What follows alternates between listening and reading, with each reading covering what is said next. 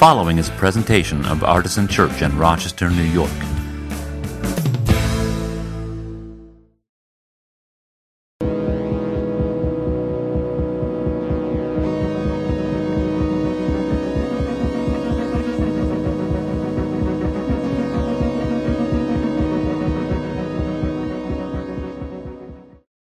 I'm here at Temple Brith Kodesh in Brighton with my friend Rabbi Kelly Levy.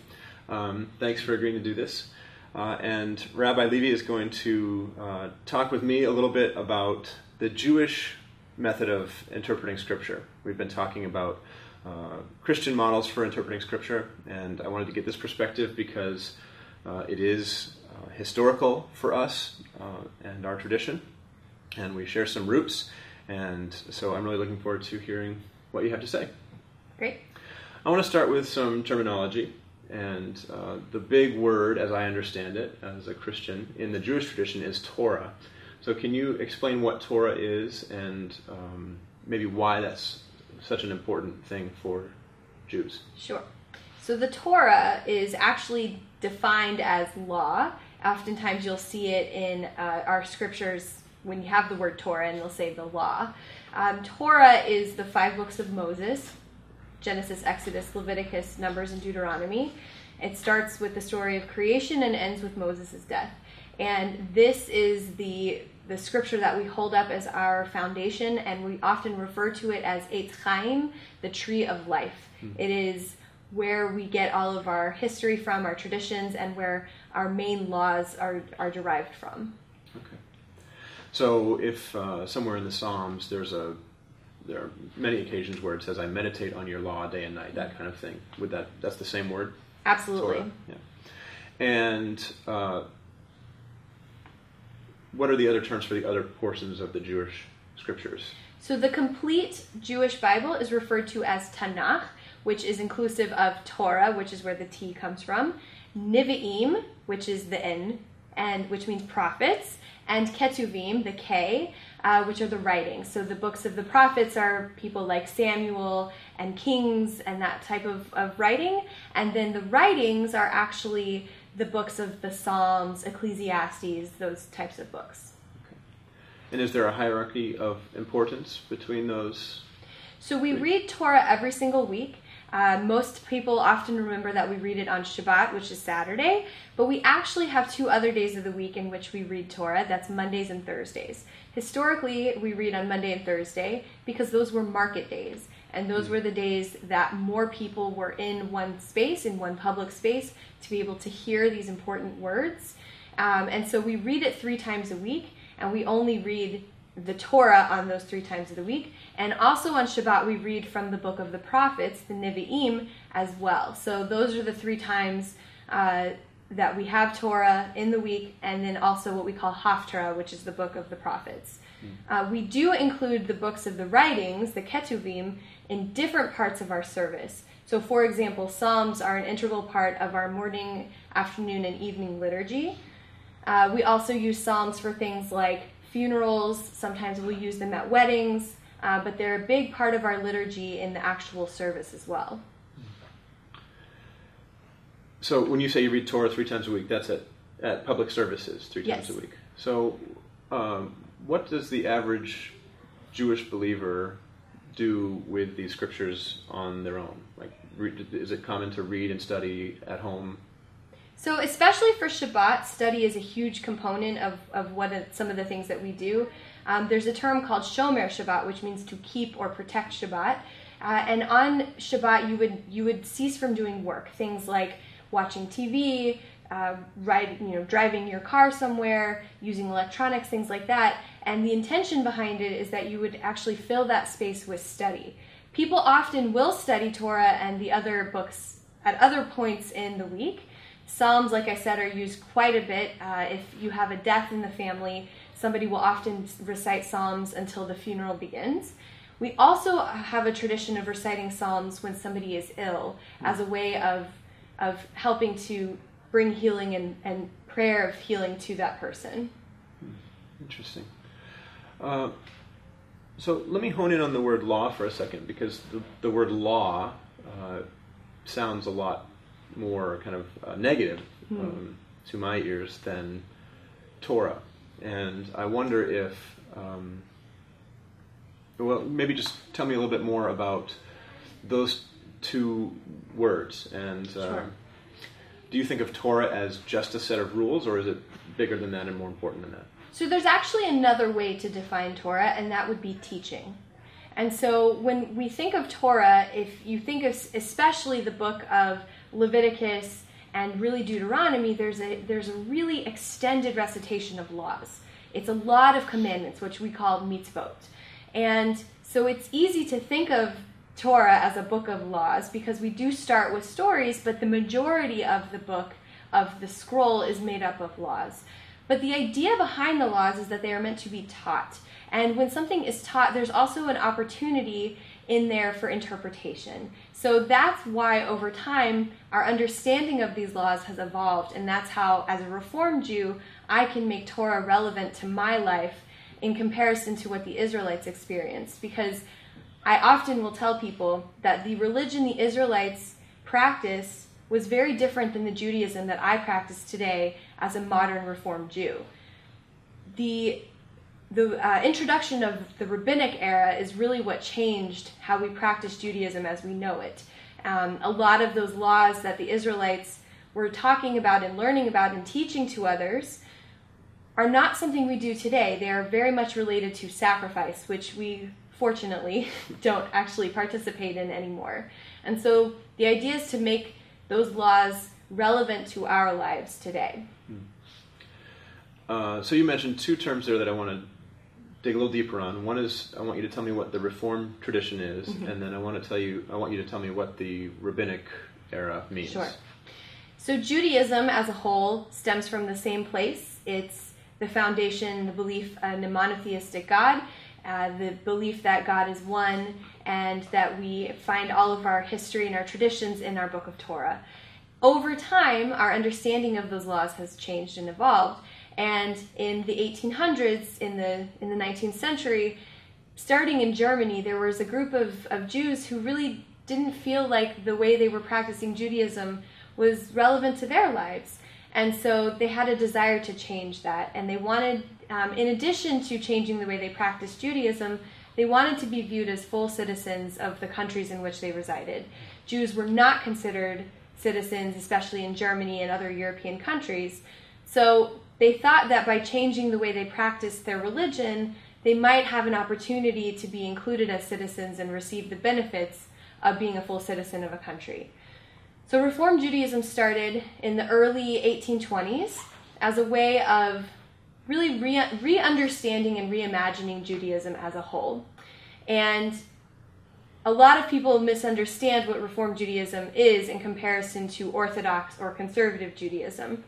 Really what we've done is made Judaism a little bit more accessible to people. We have a lot of English. When it first started, there was quite a bit of German and other European languages as well. But in addition to that, we included things like music and musical instruments and things that people who would attend church would see on a regular basis. So Reform Judaism incorporated a lot of things like the organ music, which was very popular in the 1820s. Not so popular these days, but today we do things like have guitars and piano and drums, sometimes a trombone, just depends on the week. So Reform Judaism is a reimagination and a reinterpretation of Judaism as we have traditionally understood it. I would still claim to be a traditional Jew, to be a religious Jew. My level of observance is somewhat different. On Shabbat, for example, I don't necessarily stop using my electronics, but personally I choose not to respond to email as a way of resting on Shabbat. Somebody who is part of the conservative or Orthodox movement may either choose or may just not practice using some of those modalities today. So I still wanted to ask you about the rabbinic tradition, Sure. but let's set that aside just for a minute because I'd like to have you talk a little bit about your approach to applying Torah nowadays. You said that's that you recognize the differences between their culture and ours, and that makes a difference in how you apply these scriptures. So is that something that's unique to the Reformed tradition? Would an Orthodox or conservative rabbi say the same thing, or something kind of the same, or would they say, no, those Reformed Jews, we don't want to talk about that? Well, I think it really depends on who you ask, because individuals will have a different response. I would say, though, that one thing we can all agree on is that the religion that the Israelites practiced is not the same religion, because that component of sacrifice was huge. Yeah.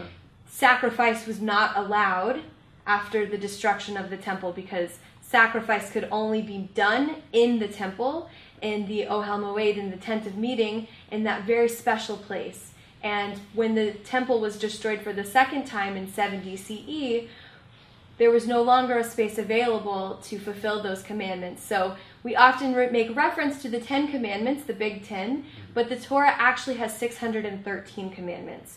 And over 300 of them are associated directly with sacrifice. And so the reality is, anybody who says they're fulfilling all of the mitzvot at all times, all of the commandments, it's disingenuous, because over half of those mitzvot are not actually mitzvot that we can follow today.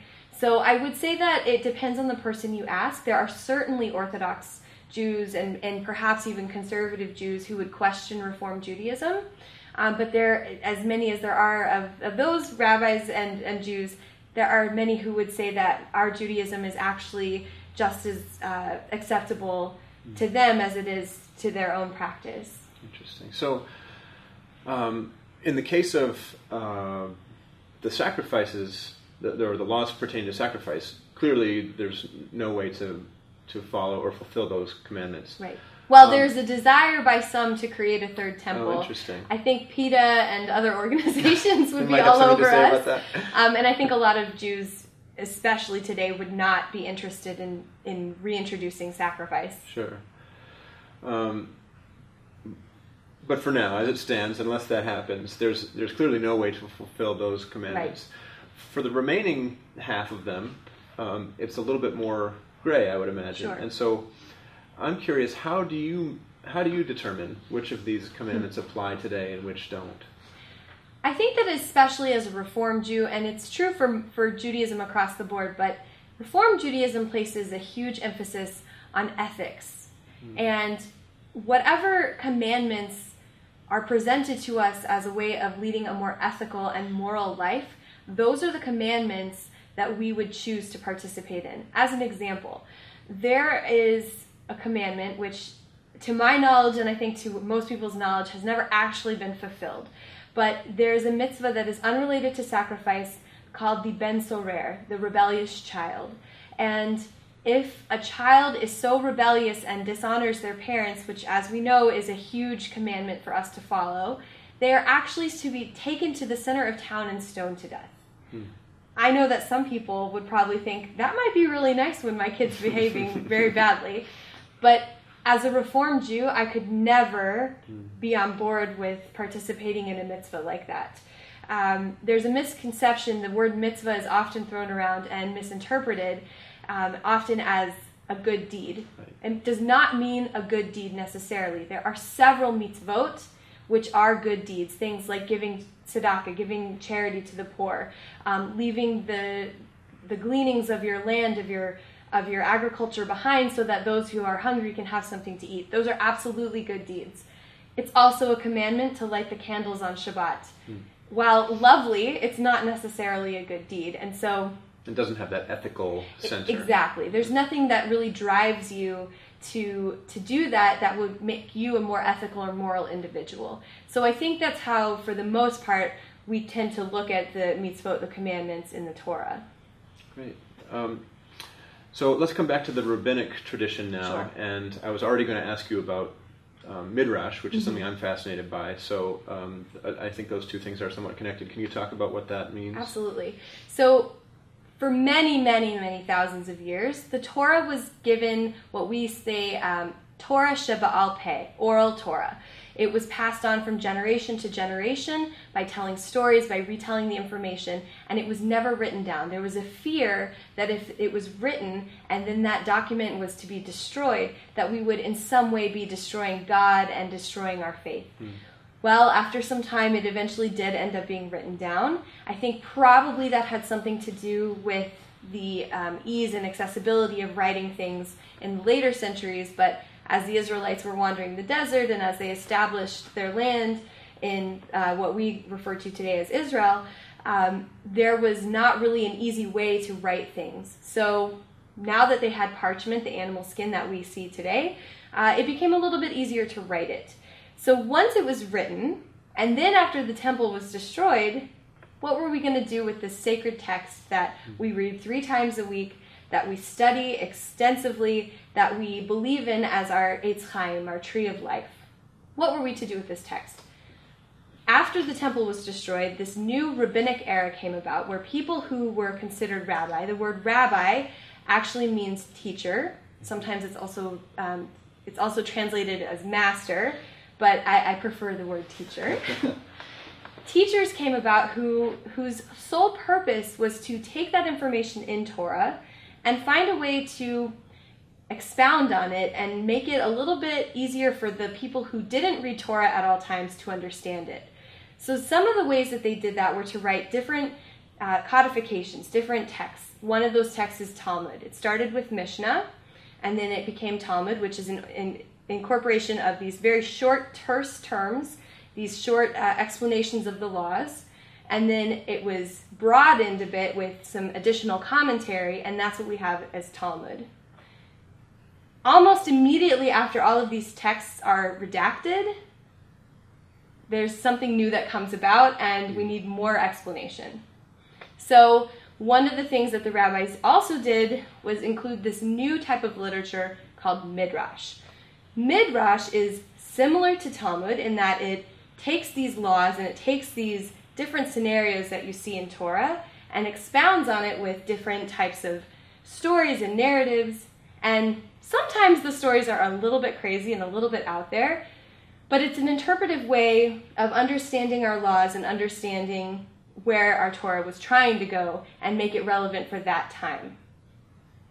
So I'm going to ask you what's the most out there story in Midrash, right? I mean, almost every single story in Midrash, it's bizarre. I mean, there's this whole tradition, one of my favorite, is about the woman Serach bat Asher. Serach was the daughter of Asher, one of the tribes of Jacob. And there's this whole story that when the Israelites were fleeing from Egypt, they could not leave until they had Joseph's bones. Now, the Egyptians knew that the Israelites would never leave without the bones. So remember, they had been in Egypt for 400 years. So the Egyptians had buried the bones in a place that nobody knew where they were.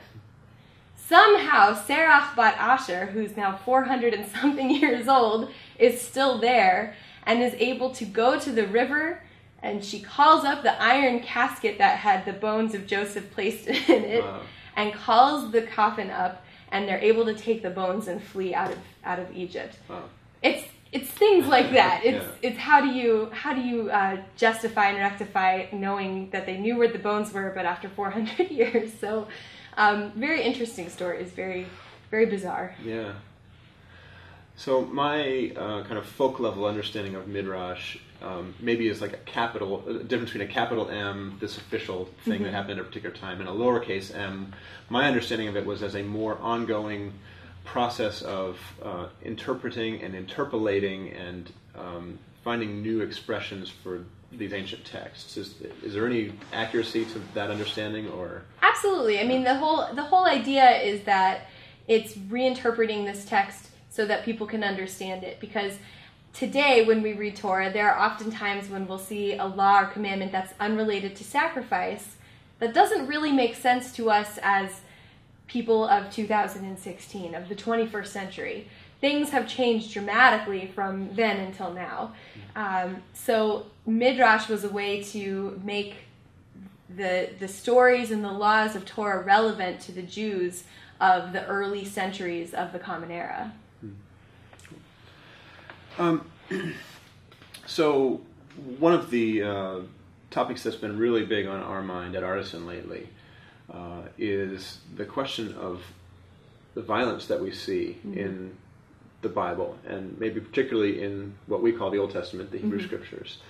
And I'm very interested in hearing a Jewish take on that, because I'll tell you what my take on it has been, which is to say Jesus shows us a peaceful, nonviolent alternative to this, and that Jesus is who fully reveals the heart of the Father for us, above and beyond anything that we read in Scripture. But you're not allowed to play that card. So, and I mean, it's sort of a funny, friendly way of raising the question. I don't mean to make light of it. I really would be interested in hearing because you must have congregants who come to you and ask about that. I do, and it kind of goes back to what we talked about before, which is how do I, as a current, modern day Reformed Jew, how do I find relevance in Torah? And I think that one of the most important things to remember is that Torah has evolved, and our understanding of Torah has changed over time as new experiences are introduced into our world. I can tell you that people's understanding of Torah changed very, very drastically from the early 20th century to the mid-20th century following World War II. Our understanding of God and God's mercy and God's kindness was very different after the time of the Holocaust. The same could be said about the time of the Torah.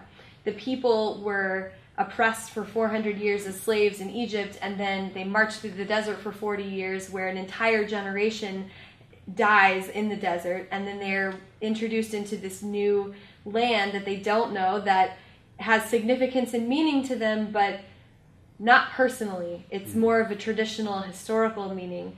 And the God that we see in Torah, while violent and somewhat unforgiving, is not the God that we are supposed to love and revere later, after the Israelites are settled.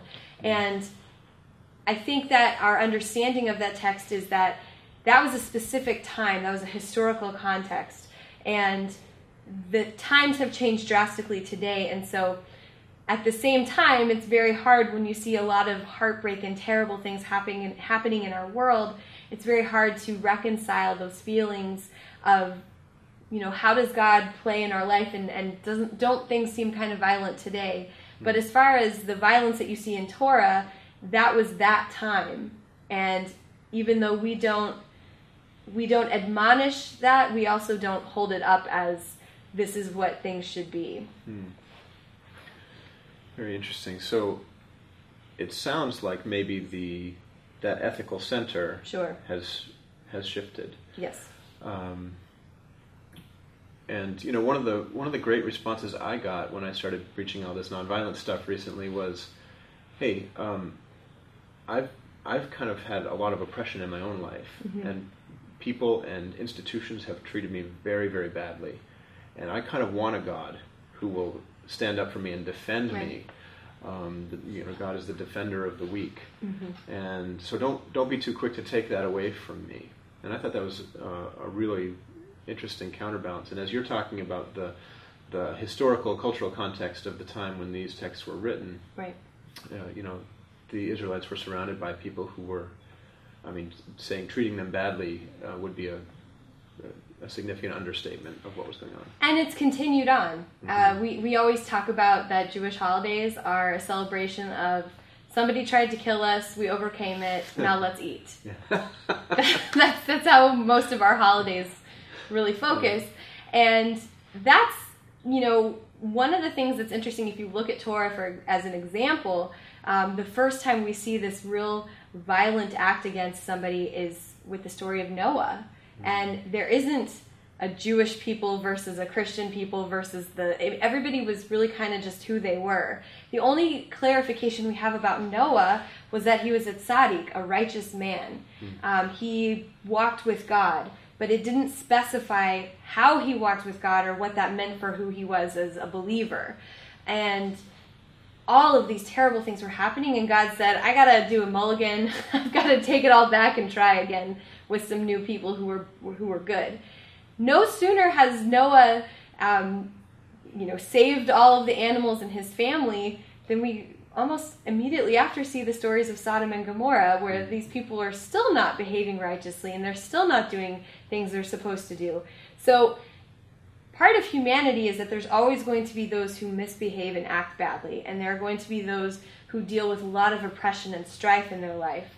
The idea for us, though, is to be able to say that God has our back, and God is watching out for us. And you will see it time and time again in Torah and in the texts that follow, that God says, if you follow my commandments, if you observe my mitzvot, I will be there and I will grant you blessings and I will give you abundance and life that is thriving with goodness. So I want to conclude by asking you something kind of light and fun, maybe. We'll see, I guess. But lightning round kind of thing. Sure. Tell me some of your favorite Hebrew words from Scripture and what they mean and why they're special to you. So I think one of my favorite words that there's a grouping of them is chen, v'chesed, v'rachamim. They kind of go together. And we often translate them as mercy, kindness, and goodness. And I love those words together because they're often grouped as one, indicating that you kind of need one of them to have the other two and vice versa. So I also really love the word rachamim because it sounds so odd, but it comes from the word rechem, which is also the word for womb. And mercy and womb together, I think, is really interesting. I think it shows that where we come from is a merciful place, and that we all come from this idea of kindness and gentleness. Wow. And so it's really special to me to think about where we have come from, which leads me to my next favorite word, which is the word for Bereshit, the very first word we see in Torah, which is in the beginning. It all comes from the beginning. Rabbi'd. Rabbi'd? Does that mean you like the verb rabbi? You yeah, have you ever seen How rabbi I Met action? Your Mother? No. Well, there's one of them's a lawyer, and he always goes lawyered. Okay, rabbi. Got it. We're going to keep this in. Fine. So you mentioned the word for womb. What was the word for womb? Rechem. Rechem. And the word for mercy? Rachamim. Interesting. It's the plural. Same root. Yes. Okay. And that makes me wonder, since you are pregnant, obviously you are a woman, rabbi. And is that I am. Yeah. I divined that one. I figured that one out. Is that something that only happens in the Reformed tradition? Are there women rabbis in the other traditions as well? Great question, and this will be a shameless plug. There is a new book that was just published. It's called Sacred Calling. It's about 40 years of women in the rabbinate. So it's a really great time to be asking that question. So we often talk about the very first woman who was ordained was from the Reformed tradition. Her name was Rabbi Sally Priesand. She is alive and well these days, and she was ordained in 1972. But there was actually a woman ordained in 1935 named Rabbi Regina Jonas. She was ordained in Europe. Unfortunately, she did perish in the Holocaust. But very little was known about Rabbi Jonas until the early 90s. But one of the amazing things about this new book, Sacred Calling, is that it kind of delves into how women have kind of become a huge part of the rabbinate and where they are in not just the Reform world, but also the conservative world and the Orthodox world. So I would be remiss if I didn't also include the Reconstructionist world. They also have a lot of female rabbis. As a point of trivia, there are actually more female students at HUC, in my seminary, the Hebrew Union College, than there are male students for almost every single year for the last 15 or 20 years. Women have been ordained in the Reform movement since 1972. The conservative movement started ordaining women probably, I think, in the late 70s, early 80s.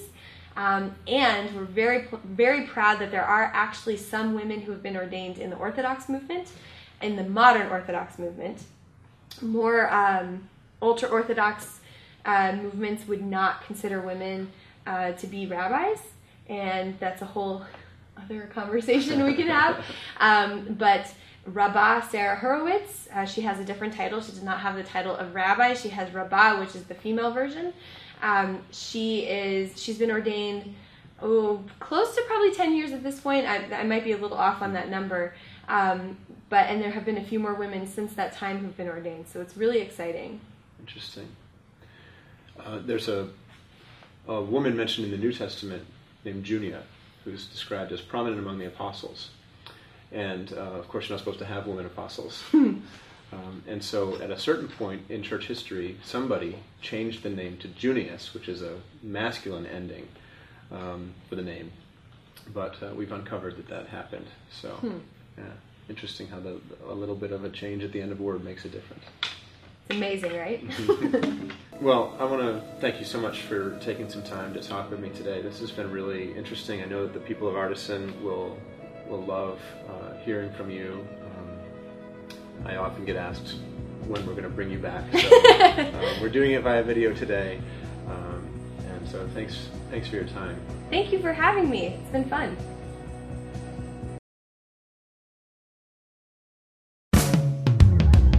For more information, visit us at artisanchurch.com.